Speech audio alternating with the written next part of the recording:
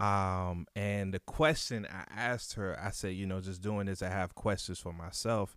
And one of the questions that I asked her was, what exactly would I tell a kid that has never even seen their father before? Right. What would I tell them about honoring their father? Even though the Bible says honor your mother and your father so your days can be longer on this earth. What would I tell that kid?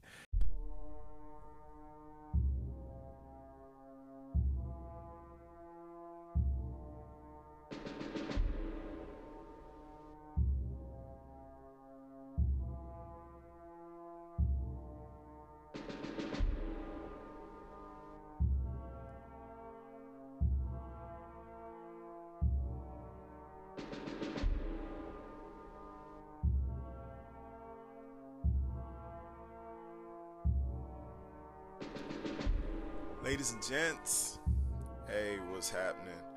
Once again, welcome to the Let's Get It podcast, a podcast that is all about being open, being honest, being real, being relevant, and of course, seeking faith.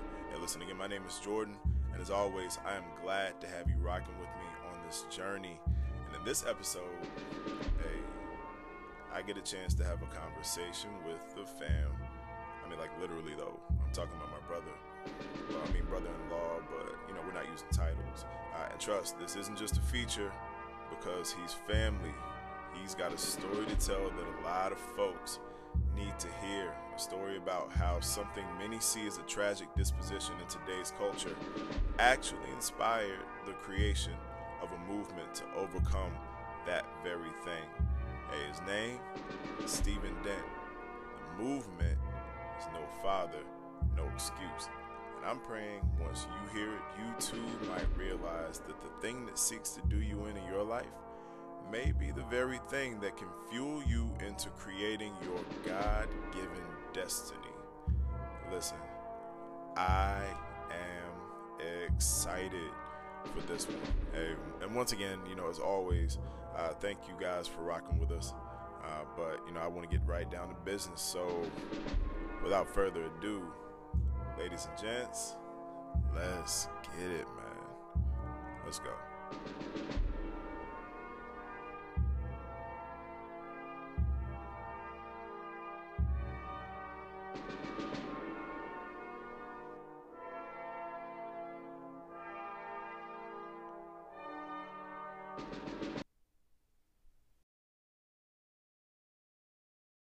Hey, what's going on? Let's Get It podcast, people. What is good? This is Jordan once again, and today I have the honor and the privilege of rocking with my little bro. Like legitimately, he's my brother-in-law now, and about the only dude that I would allow to marry my sister. So that's that's my word. But yeah, man, honored man to have Steve Dent on the podcast today. We're going to talk a little bit about a few things and also about what's probably going to end up being a paradigm shift on this podcast.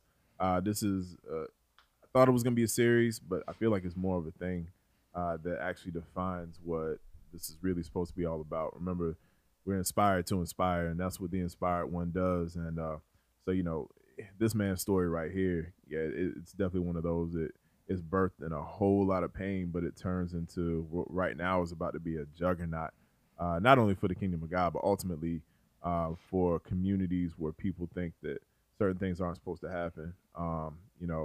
Block by block, a lot of people witness things that, just on a daily basis really shouldn't happen. And there are conspiracy theories out there about how, single parent families are one of the main causes of why children act the way they act and they grow up to become the people that they become.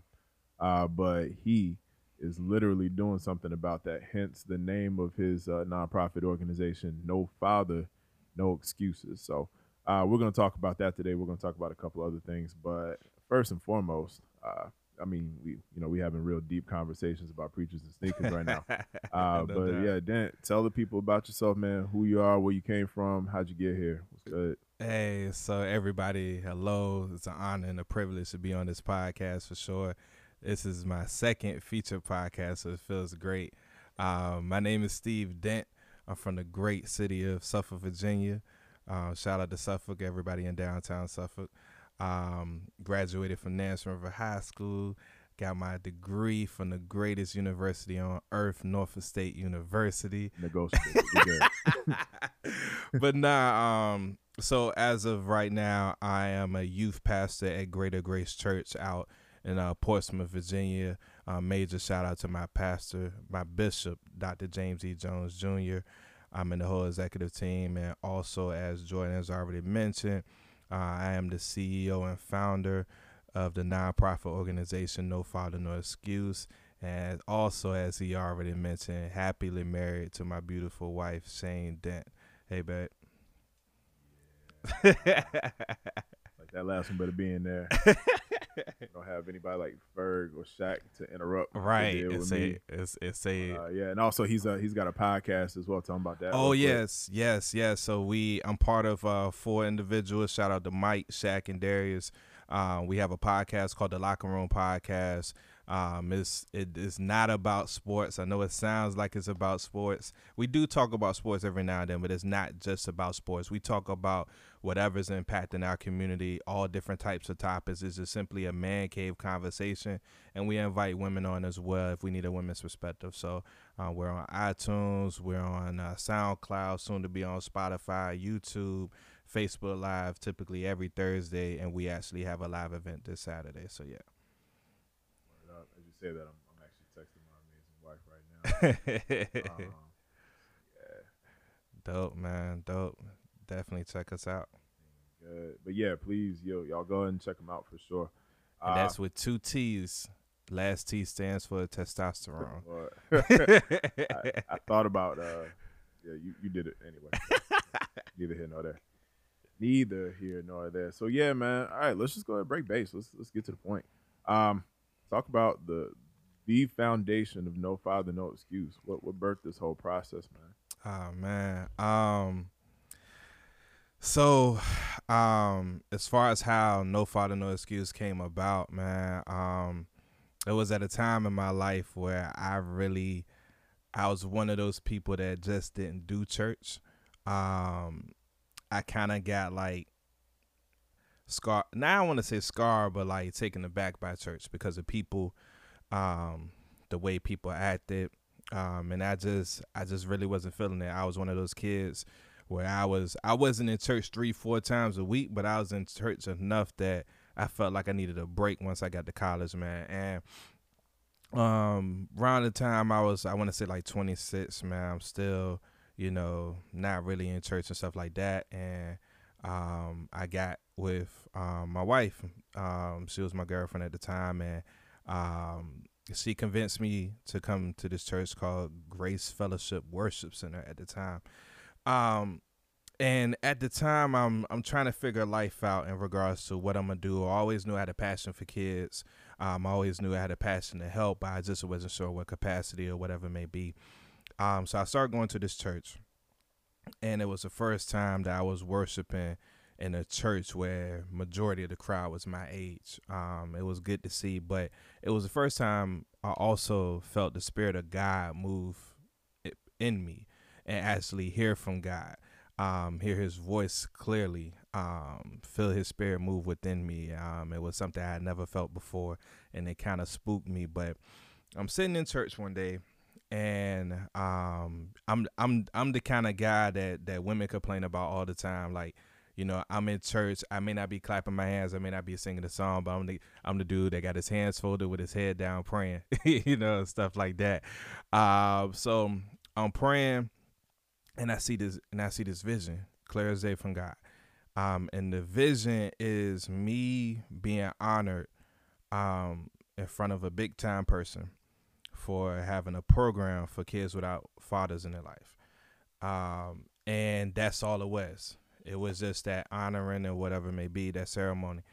So I have a talk with Shane about it. I'm like, I think God wants me to have an actual organization for kids without fathers in their life. And the question I asked her, I said, just doing this, I have questions for myself. And one of the questions that I asked her was, what exactly would I tell a kid that has never even seen their father before, Right. what would I tell them about honoring their father? Even though the Bible says honor your mother and your father so your days can be longer on this earth. What would I tell that kid? And she didn't have the answer. So she texted my pastor. And when she texted my pastor, it just so happened that they had a need. Apparently, there were plenty of women that were coming to him as single mothers, saying, "Hey, I have these boys. I don't know what to do. We need something." And he was trying to put together something, but he didn't have the right person to lead it. So I didn't know this at the time. She just texted me back his answer, and his answer was that you still have to honor the position, not necessarily the man, but you honor the position of him being the father or whatever. So, fast forward, they used to do this service, and we're gonna bring it back for our youth. But they used to do this service called Saturday Night Live, and on the Saturday Night Live service, my wife just happened to be preaching at the time. And at this time, Dr. Shane McLeod, tearing the house down, she does. And at this time, God had already told me that Grace was a church, but I was bouncing back and forth between Grace and Gethsemane, scared to commit. And she did the altar call, and I didn't move. And when my eyes closed, God was like, "I'm not waiting for you anymore. Like, I'm telling you to move." Clear as day. And it's almost like when that parent gets real serious, like you just move, like you don't think about it. And I did. I moved. I went up front. I rededicated my life to God. And in the car, see, I always tell people like the walk in front of the church, that's really just you giving, that's you pretty much committing to the church. Right. That's your church home. The rededication is a conversation between God and yourself. Because you can make the walk, you can join the church, you can sign up for a ministry or whatever it may be, but that talk between you and God, that's the rededication. And I got in the car and I said, "God, I tried it my way, it just wasn't working. I'm here, and whatever you need me to do, I'm at your service." And not even 8 hours later, I go to the I'm not a morning person. I went to the 8 a.m. service. And as I'm walking around, pastor calls me up. Now, mind you, I've only met him once at this time. Right. And I go to the altar and he whispers in my ear, "Hey, come to my office after service." Now, at this time, I've never been to a pastor's office before, so I feel like I'm getting called to see the principal. So going to the office, man, long story short, he was like, "Look, I told Shane not to say anything, but I literally been praying for a month on your decision. You kind of been out there for like a month and some change now. And I was so excited to hear that you joined the church, and I've been waiting for someone to start this program. So when she told me what you wanted to do, you was the perfect person for the job." And he was like, "I'm going to give you the base." He said, "You could take it and do whatever you want with it. If you eventually end up expanding, that's cool. I just want to help these kids at the church. You can name it. You can do whatever you want." And that's how it came about, man. He gave me the foundation. He gave me the kids. We started off with 10. We eventually ended up having 30 to 50 kids, man. And right now we restarted. We're at 20. Got some more girls that signed up because we have a girl side and a boy side. And it's been one of those things, man, where I've been able to use something that was, like you said earlier, that was a pain and turned it into purpose, So, yeah. Oh, that's dope, man. And again, it's no father, no excuses. And so since we're having that conversation, let's get real. Hey, let's talk about your upbringing and how that kind of developed this whole thing. Because technically, if you're looking at statistics, right, you should have gone a different route. You know what I'm saying? Right. Have been that maybe that drug dealer. I don't know, or I don't know what they do in Suffolk. I mean, I know y'all had Marcus Vick out there acting a slam fool. Yeah, nah. Brandishing weapons on people at McDonald's. Right. Man, the funny thing about Suffolk is like you see the crackheads and the fiends walking around during the day, but all the drama really goes in the night. Wow. So the rule amongst the parents in the neighborhoods was have your kid in before it gets dark. Yeah. So,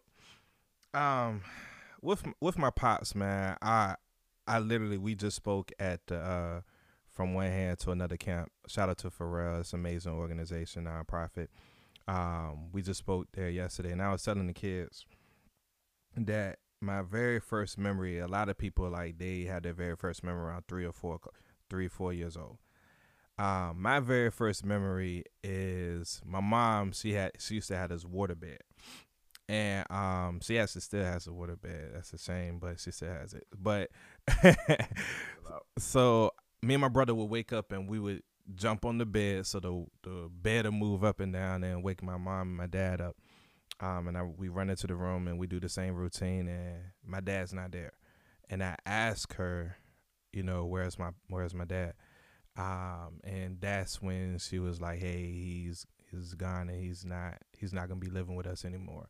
So I have no memories of my dad being in the house whatsoever. My brother does, but I don't.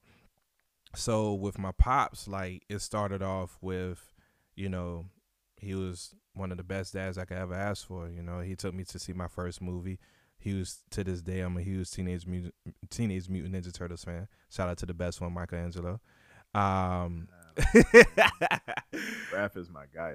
Raph got an attitude problem, man. He always getting in trouble, point. man. But now, and he was always constantly around. And then he got remarried when I was 8 years old. And I always preference this when I tell the story, like, I don't talk down about anybody. What I do is I present the facts. I mean, you interpret it how you want to interpret it. But my stepmother, she dropped out of school when she was in 10th grade, and she had 4 kids. So my dad was not only the breadwinner, he was the only person in the house making money. So he had another family to take care of. So it pretty much went from, you hear women say this all the time, that it's tough being in a relationship when a guy in the beginning, they give you everything. They constantly spoiling you, taking you out and stuff like that. And then all of a sudden they get complacent, and then, date nights have dwindled down and all this other stuff. And it's not the same as it once were. That's why you always hear people, women in general say, stay the same that you were in the beginning. Well, for a kid, that's 10 times worse. You used to seeing your dad every other weekend, and then it goes to every other month. Then it goes to every 3 months. Then it legit goes to 3 times a year. You get to a point where I honestly can't remember the last time I got a call from my dad on my birthday. So you don't get any birthday calls. You don't get any gifts. You know what I'm saying? As a kid, you know what I'm saying, certain stuff matters. And gifts as a kid, you know what I'm saying, it matters to us because we're kids. Right. No gifts, anything like that whatsoever. There would be times where, where we stayed at, there was the railroad tracks right across from us, and I could see out my window if my dad was coming across the railroad tracks or not. And it would be times me and my brother be sitting there with our suitcase ready to go, and no call, no show, no explanation whatsoever. We wouldn't hear from her from another 2 months or whatever it may be, and that became a consistent pattern. And when you're in elementary school, middle school, you have this thing that comes with love that keeps people going back called hope. Right. And, hope is attached to that. So when you're in elementary school and middle school, you continue to hope. But then once you get to high school, that hope kind of turns into discomfort, and it turns into pain, and it turns into bad memories. And that's what happened to me in high school. There would literally be times where I would have a test to prepare for, and that Monday comes and I go in and it's time to take that test, and I'm thinking about why my dad didn't show up that weekend. Stuff like that. And for the sake of time, I only give a couple, but there's distinct memories that I have of my dad not showing up to stuff. One was my high school graduation. And I tell this story all the time, like when the kids now, and I tell them they fortunate because they get plenty of tickets. They either at the TED Convocation Center or the Convention Center at Virginia Beach or wherever it may be. Ours was in the high school gym. I'm pretty sure yours was too. So I had 4 tickets. Football field. Oh, football field? That's dope. It was fast. It started raining. So I had 4 tickets. I had one for my sister, my mom, my brother, and my dad.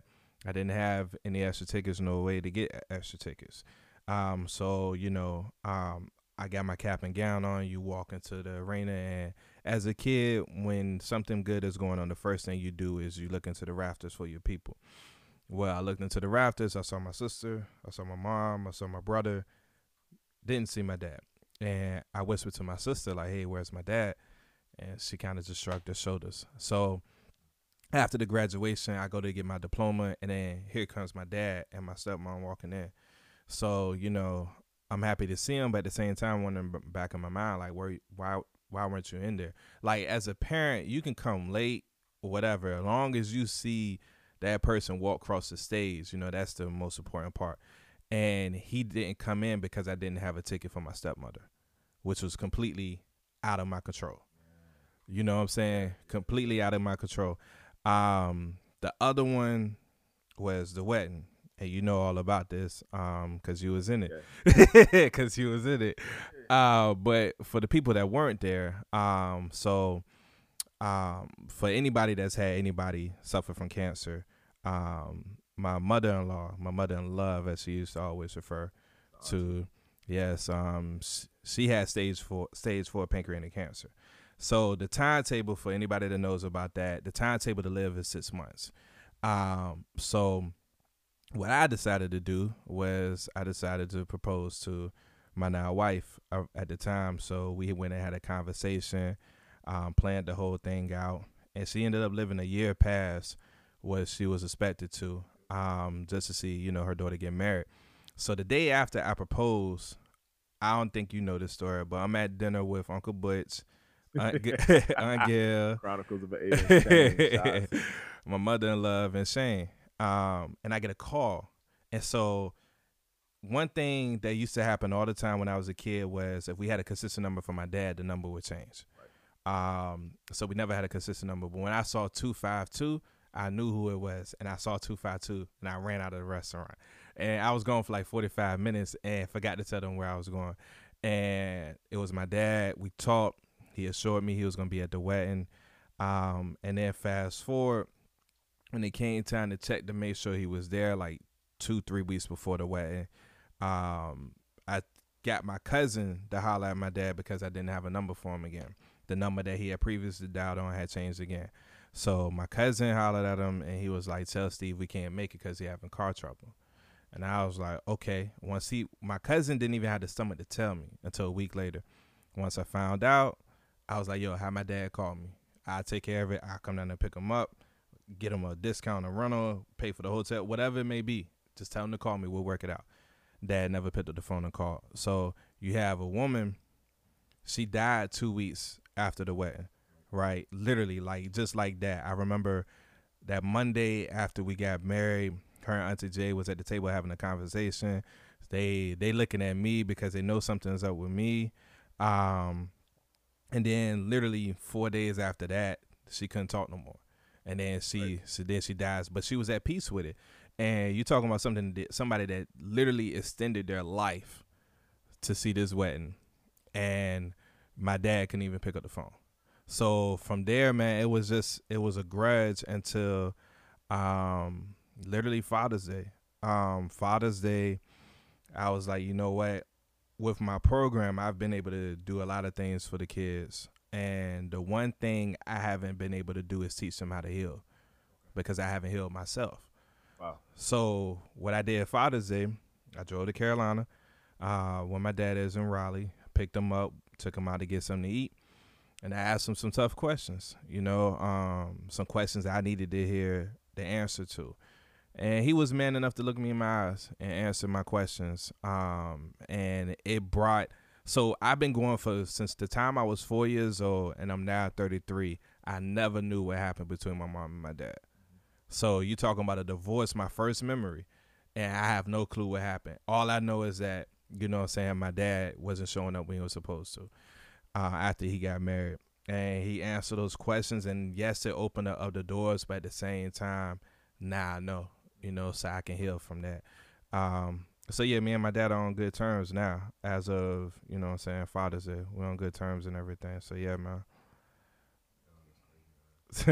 Yeah, I just kind of speaking to that, just, I don't know, take a second and kind of walk me through how you were able to use that, what now we see is like a misunderstanding, which is still beyond anything I can ever think of. But just, how you didn't take that and let yourself be completely bitter Or to be honest with you, I mean, you were talking about there was moments where you were extremely bitter, man. Like Yeah. conversations we've had in the past. Talk about how you use that to fuel you instead to create no fathers, no excuse. Because you know what I'm saying. Like, I I don't know what I would have done if I was in that situation. You know, shout outs Right. to Sonny, my pops. Uncle Sonny, what's You know, up, man? he was definitely there Right. for sure. Right. You know, I caught many a whooping, had to run from him many times. But yeah, man. I mean, I just one of the reasons I really wanted to put you on the show is because I feel like that was your seedbed for being inspired to inspire, man. Like Yeah. you took something that should have shut you down, Right. should have removed you from any type of situation like this. You know what I'm saying? Like Right. there shouldn't be no shame. You know what I'm saying? Like you should be somebody's baby daddy somewhere, and Right. you knew it wasn't gonna be her. Right. We can talk about that another time. But you know, but yeah, I mean, you took a situation that really should have removed you from the access that you got, the resources you got, you know, Right. and the ability to steward all these young hearts and young minds. Right. You know what I'm saying? And instead, you channeled it into something that, like you said, brutal. Like you being able to impact 50 students at once. You know what I'm Yeah. saying? Maybe caught the shutdown for a second, and now it's back on the come up. Right. Like, you know, what possessed you almost really to be able to do that in spite of. So I came close. When I graduated high school, I had a 2.2, and I was actually the day I got accepted to Norfolk State was the day I registered for TCC. I came home and my mom I had a package from Norfolk State, so I got my second chance. But literally, from the time I was like 14, 15, I blame my dad for everything, his absence. So the reason why I wasn't as good in basketball, because I used to play basketball all the time, the reason why I wasn't as good was because my dad wasn't around to train me. The reason why I never realized that I should have been playing football until my senior year, and then literally my last game, the coach walks up to me and was like, yo, had you been playing all 4 or 5 years, you might have done something. I blame my dad for that. When I got older, literally, like, I got to a place in my life where I hated everything about my life. I hated my job. I hated working at Enterprise. Like, oh my God. Yeah, I go to college for 4 years and then I come out and I work for Enterprise and I'm in a shirt and tie washing cars. Rain, snow, sleet, hail, whatever. Hot, whatever. Like I'm washing cars, renting cars or whatever, for low pay. Hated it, you know, hated the fact that I was living paycheck to paycheck, you know. My credit was jacked up because of a bad situation with my roommate. You know, my life was all over the place. I had no direction. I had no angle. I literally would work, come home, and that's it. My life had no purpose or whatever.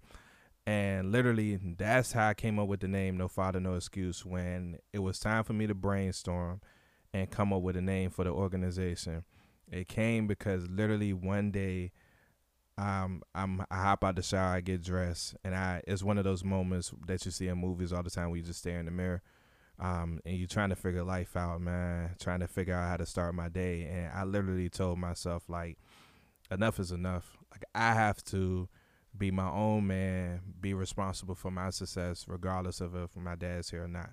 I have to go through life, know my dad's not here to teach me how to be a man properly, but life is your best teacher. And I have to go through life and I have to make mistakes, but I have to learn from them. But most importantly, I could turn this around. And that's what fueled me to start No Father, No Excuse. That's, I believe, what the vision came from. And that what fuels me to impact these kids every day is because not having something in your life and using this for an excuse is easy, but you have to change your mindset. You know, No Father, No Excuse, like we say all the time, it's not just a movement, it's a lifestyle. Right. Like, it's literally a lifestyle change of a mindset. Like, you literally have to change your mindset to be like, you know what? My dad's not in my life. Cool. I still have to do what I have to do. But on the flip side, it can't be with any grudges, because what we do is a lot of times it becomes bitter and it becomes revengeful. Right. And like Ray Lewis' story. Ray Lewis had his story, and his story, was that, you know, he when he was in high school, there was a wall and his dad's name was on every record. And he was like, I'm going to break every record so I won't have to see his name. But what stuff like that does is it drains you. until you're empty. And once you're empty, you have nothing else to give. Wow. So it has to be with peace and love. Because if you do it with peace and love, like, look, I wish you was here, but you're not. I still have to be responsible for me. At the end of the day, when my time is up, I have to answer to God, not you. You know, for these grades, you're not turning in my test. I have to turn in this test. You know what I mean? It applies in all situations, but it has to be with peace and love, where you say, you know what, I don't have a grudge against you. I don't understand it, but it's cool. I still love you, and I move forward. And that's what inspires me to kind of take away that excuse from the kids, because as you said earlier, the dropout rate for kids that don't have fathers in their life is significantly high. You know, the homeless rate, the amount of kids that have anger issues. Most of my kids have had anger issues, depression, suicidal thoughts. I had a kid yesterday who was just like, you know, I don't think my dad even cares about me, you know, and I had to coach him through that. Those type of situations and that mindset, if it's not handled right, can lead you down the wrong path and could possibly take you away from this earth earlier than you should be. So that's what motivates me, man, to kind of like see these kids turn their life around, take away that excuse, and make it regardless, no matter what, you know. So if you're willing to go there, what's up? Do the Forgiveness University spin? What it do? Get an update on that situation. You talked about your daddy, right? So realize that wasn't quite what it was, right? After he explained it, right? You want to walk through that a little bit and how that almost feels like it changes things, but yeah. So pretty much with my pops, I had to start putting pieces together, because when you have a grudge against somebody, or when you're not feeling somebody right, eventually it comes a time, if you truly care about that person, if you have it in your heart to care for that person, you get to a point where you try to figure out what went wrong, and you analyze that person. That's my number one pet peeve, and people don't do this in the beginning. Like, when you have an issue with somebody, they don't take that person's character into consideration. Ooh, okay. So, like, you can be mad at that person for doing something, but you know their character doesn't line up with what they did. So it could easily be a mistake that you guys can just talk it out of. Mm-hmm. They can say, I'm sorry, and we move on. I know that's not in your character. That's not you. And I did that with my dad. Like, the past couple of years, I've been trying to, like, put the pieces together, because my dad was never vengeful. He was never an angry person. Most of the stuff I know about the word is from my dad. And that's ironic, because the amount of time we spent was so minimal. Most of the wisdom I get is from my dad. So I've been trying to figure out, like, what happened, you know, why did he stay away? And he told me, and that's why, like, right now, I'm a big component of, like, people not cheating. That's why I'm behind the phrase "Black men don't cheat." It's not about factual. It's about, once again, a mindset, a changing of a mindset, man. And my life was completely altered because of cheating. You know what I'm saying? And what I did with my dad, once he told me the story, man, of everything that happened, what I told him was, it's kind of like when you have a kid that's an A and B student, and all of a sudden they go through this traumatic experience and they bring home D's and F's. No, it's not an excuse for you to bring home D's and F's. However, we know what happened. Now we have the problem, and we can get to the root of the problem and come up with a solution. And that's what I did with my dad. I told him, you know, still wasn't an excuse for you to miss all these events. It still wasn't an excuse for you to no call, no show. It still wasn't an excuse, but now I understand why you stayed away.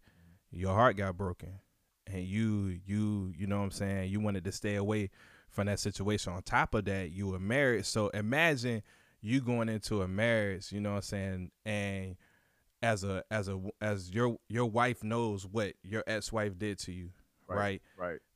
Yeah, one of the responsibilities of a wife is to guard their man's heart. Wow, yeah. So, you know, you have, all she cares about is protection of her husband. You know what I mean? So regardless of the outcome, that's what she's doing, right or wrong. So pretty much what I did with my dad, man.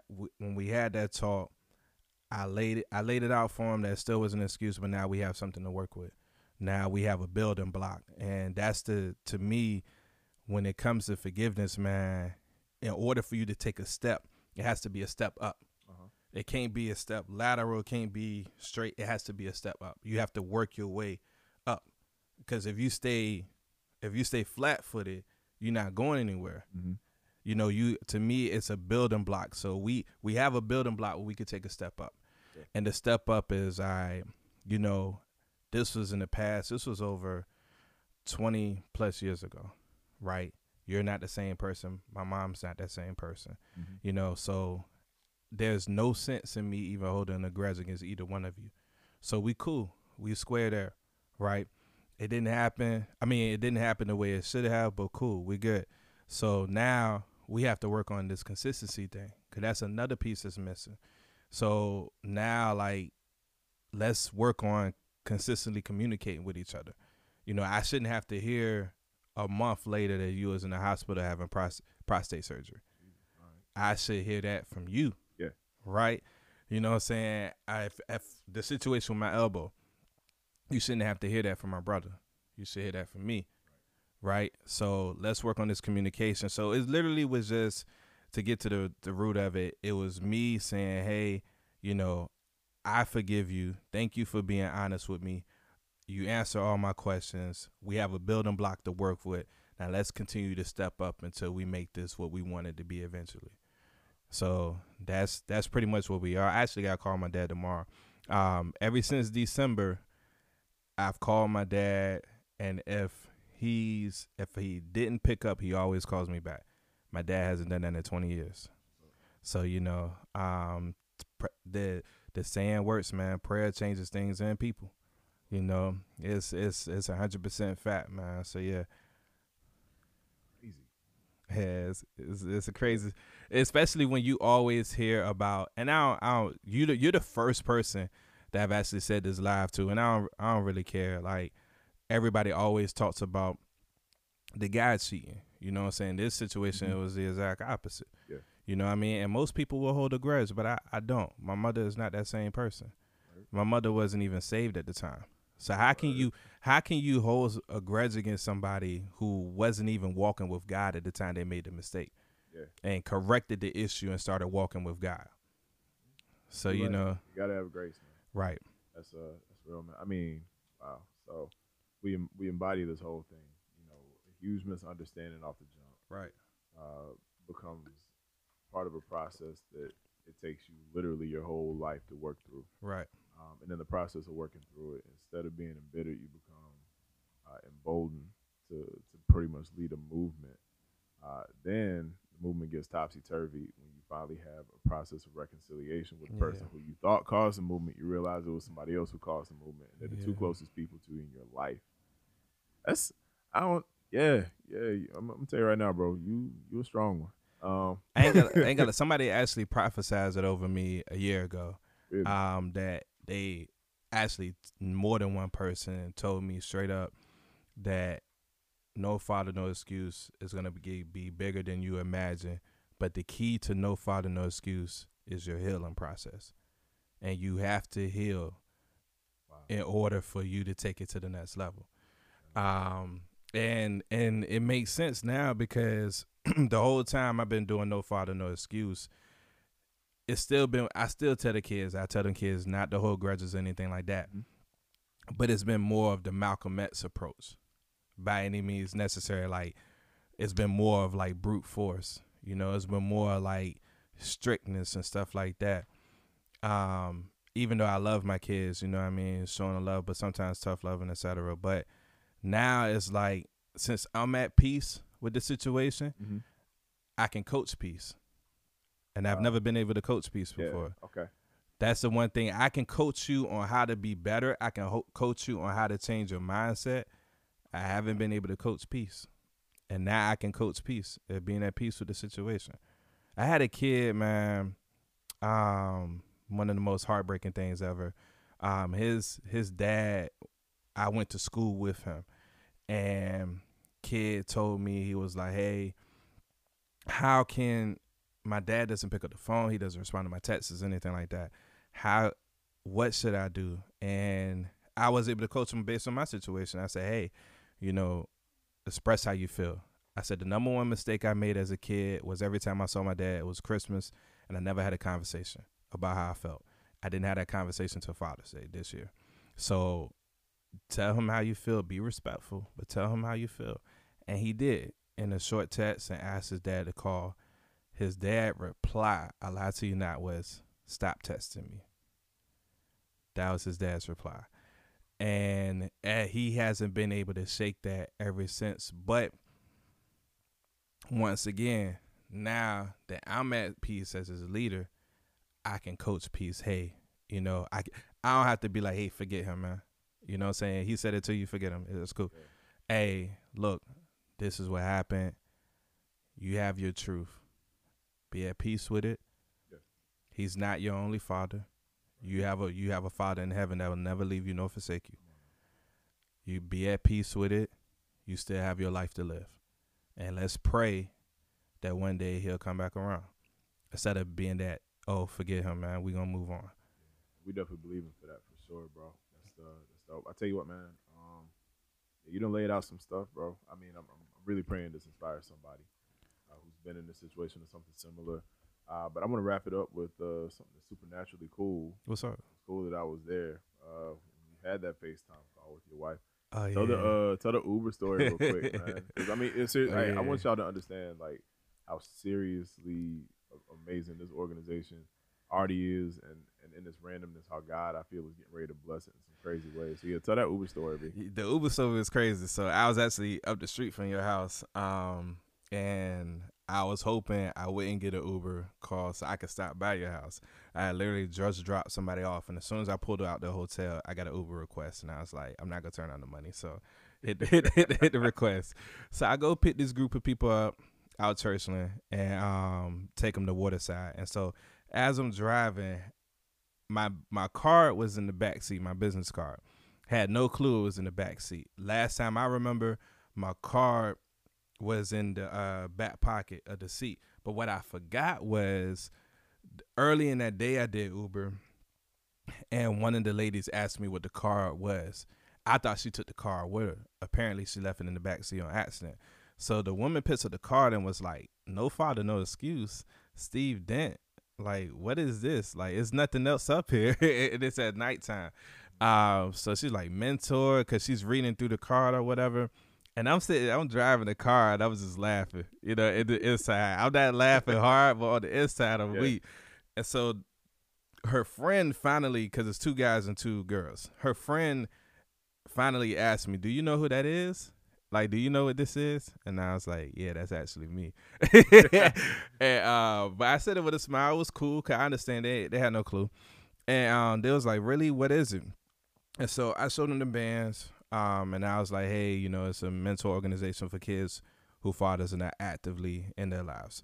And, you know, actively can mean dead, in jail, deported, deployed, whatever. I've even had fathers that just work entirely too much and like, hey, I need some help. So, and when I start telling them about it, they ask me some of the same questions that you've asked, like, how did it come about? When did we start? You know, what are you doing now? All this stuff. And I run down the whole thing just like I did today. And I took them to Waterside because they wanted, of course, a beer. Who doesn't? So, by the time we got to Waterside, man, the lady was like, well, look, I've only known you for 10 minutes, and I believe in your program and what you're doing. So what I'm going to do is she's like, I'm on the board of directors here in the Hampton Roads area for Target. And she said, what I'm going to do is I can't make you any promises, but what I will do is because Target right now is looking for organizations to dump money into.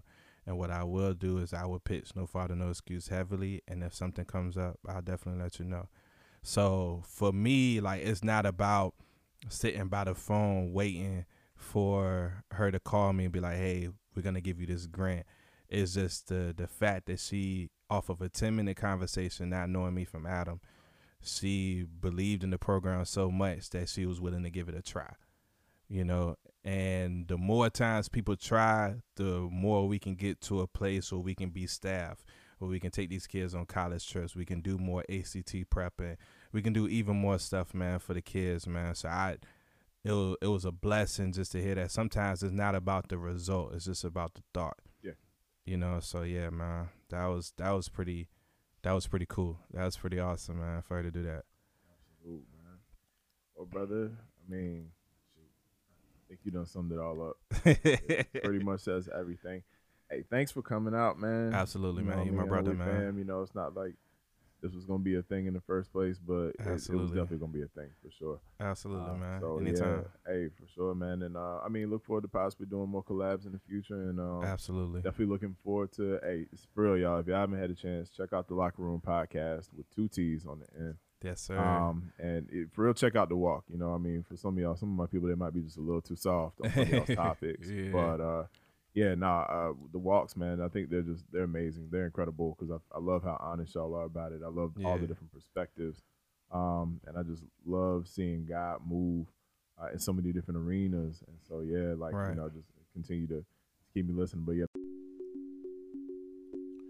So I don't know about y'all, but I'm supremely challenged by the thought that someone could endure a situation like this for decades, and instead of turning them into a bitter, vengeful person or someone who does the exact same thing because it's, quote, all they know, unquote, it creates one of the most beautiful moments I've seen personally. And it's one that operates completely in humility and all wisdom. You can't tell me that teaching peace, like that teaching peace thing, you know, like tell me that didn't get you. There's no way you can. Now, anyway, I'm not here to argue, but I have a huge hope that this grants all of us perspective. You are not your circumstance. Life and death are in the power of the tongue. As a man thinks in his heart, so is he. Commit your thoughts to the Lord, and they shall be established. I mean, like, my mind is all over the place, but in a really good way.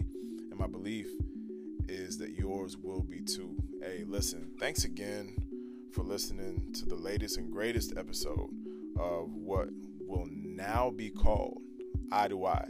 Again, it's inspired to inspire. And I'll be giving all the details on that this coming week. Please don't forget to follow us on FB, Inspired One Enterprises, on Insta at The Inspired One, and the I in the middle is a number 1. Just remember that. And of course, don't forget, please subscribe, leave those 5 stars and a generous review, because you love us and you want us to be great, just like we want you to be great. Thank you once again for rocking with us. And remember, please be inspired to inspire, because that's what the Inspired One does. One love. Keep rocking. Brown out.